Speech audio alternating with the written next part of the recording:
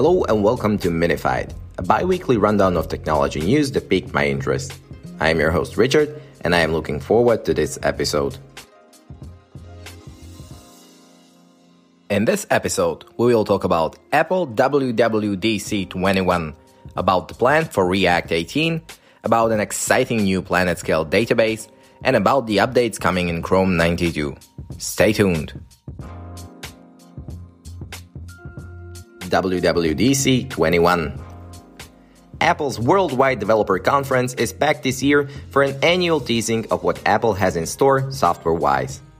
The presentation was around 2 hours long and spewed out a lot of information.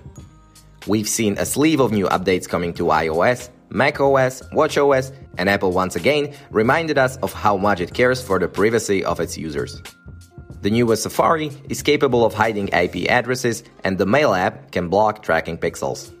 And iCloud Plus, the rebranded version of iCloud subscriptions, can even generate randomized 10-minute email-like addresses that you can use when feeling not so sure about giving out your personal address.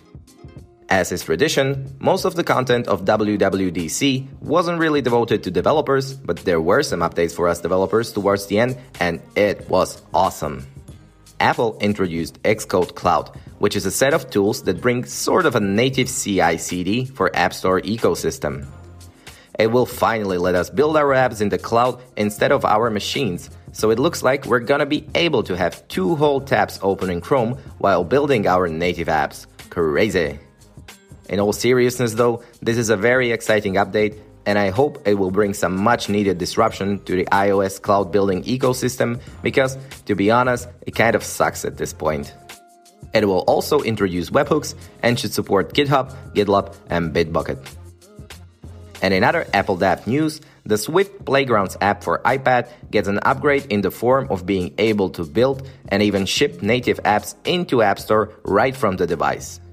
We also get a new CarPlay simulator and parallel testing. This could greatly improve our testing experience.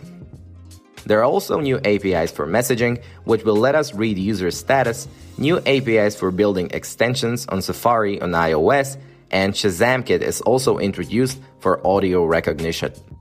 Xcode Cloud should be publicly available next year, and I can't wait to try it out. The plan for React 18. A new version of the popular React framework was recently announced by the React team from Facebook. And if you skim through this announcement in the blog post, it looks like the biggest goal for React 18 is performance. The concurrent mode that has been teased and discussed a lot in the past is finally making its debut. It is an opt-in feature that lets React prepare multiple versions of your UI behind the scenes and should increase the perceived as well as the real performance of your app. In order to opt in to React 18 performance features, you need to change the way you render the root of your application. The React DOM.render we all know will eventually be deprecated, and if you want to get those performance upgrades, you can use the new root.render now. The API is very similar, with a couple of methods shifting place and definitions, but it's no biggie. Another big update for React 18 is that Suspense is finally getting a full support in this release.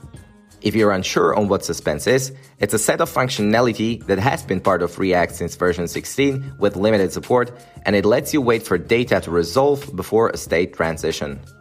You can wrap a portion of your UI in a Suspense component and provide a fallback prop with your loading component. Suspense then displays your wrapped UI only after the data inside of it is resolved, reducing UI clashes while your data is loading.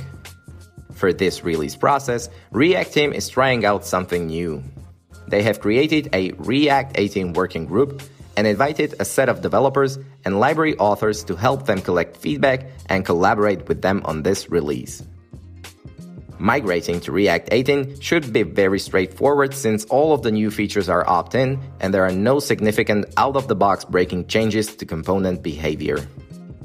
The alpha is already available under the @alpha tag on NPM, and it should be available in beta after several months of collecting feedback and improving the RC with the React 18 working group. PlanetScale, the database for developers. From the people behind Vitace, comes a new database called PlanetScale that is focused on solving the scaling problem. PlanetScale is of the opinion that databases should have power and flexibility and should not make you want to quit programming. It looks extremely rad and promises the scalability of an SQL database without the pain of managing a schema. PlanetScale wants to prevent developers turning columns in their relational databases into JSON stores just to avoid schema migrations. This is achieved by utilizing their non-blocking schema changes. It's basically a workflow that allows users to update database tables without locking or causing downtime for production databases. It all works by letting the developers create branches of their databases for testing out their changes. These are sandboxed environments which are automatically deployed with a copy of the production schema. Similar to a pull request, the developers can create deploy requests for the database update once they have tested it and are okay with the changes.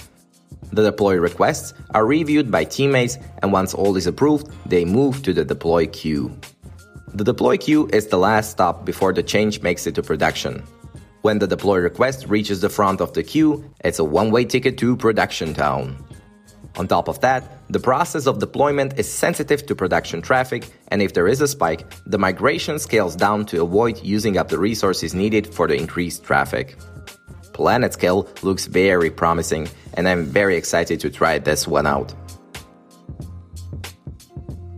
Chrome 92. Chrome 92 is in beta since the 3rd of June, and it brings a couple of interesting updates. Probably the biggest update is that developers will now be able to declare their web apps as file handlers. What this means is that if you are developing a PWA that handles text editing and you declare it as a file handler, the operating system of the user recognizes that, and your app can be used to open files right from the OS. Another interesting addition to Chrome is the introduction of Origin trials. They basically let you opt in and send feedback for new features in the browser. These features are organized in a handy Origin trials dashboard where you can easily register for the ones you'd like to try out. There are some pretty interesting ones at the moment, like fetch upload streaming or operating system-based handwriting recognition API. With the improved Media Session API, we now get actions like toggle microphone, toggle camera, and hang up. This basically enables us to handle these actions from the browser interface, meaning if the user puts our video conference call in a picture-in-picture window, the browser can now display icons for these actions. And in other dev news, Chrome 92 incorporates the 9.2 version of the V8 JavaScript engine, which lets us, for example, use the add function on arrays or the date period from datetime format method for improved human-readable time formats. Before we wrap up this episode, just one quick reminder to all you developers out there, the Stack Overflow Developer Survey is open for submission. There are some interesting questions regarding virtual collaboration that are sure to bring us some interesting data about the last year's transition to working from home. Alright then, this is it for the 5th episode of Minified. Thanks for tuning in, and I'm looking forward to seeing you in the next one. Cheers!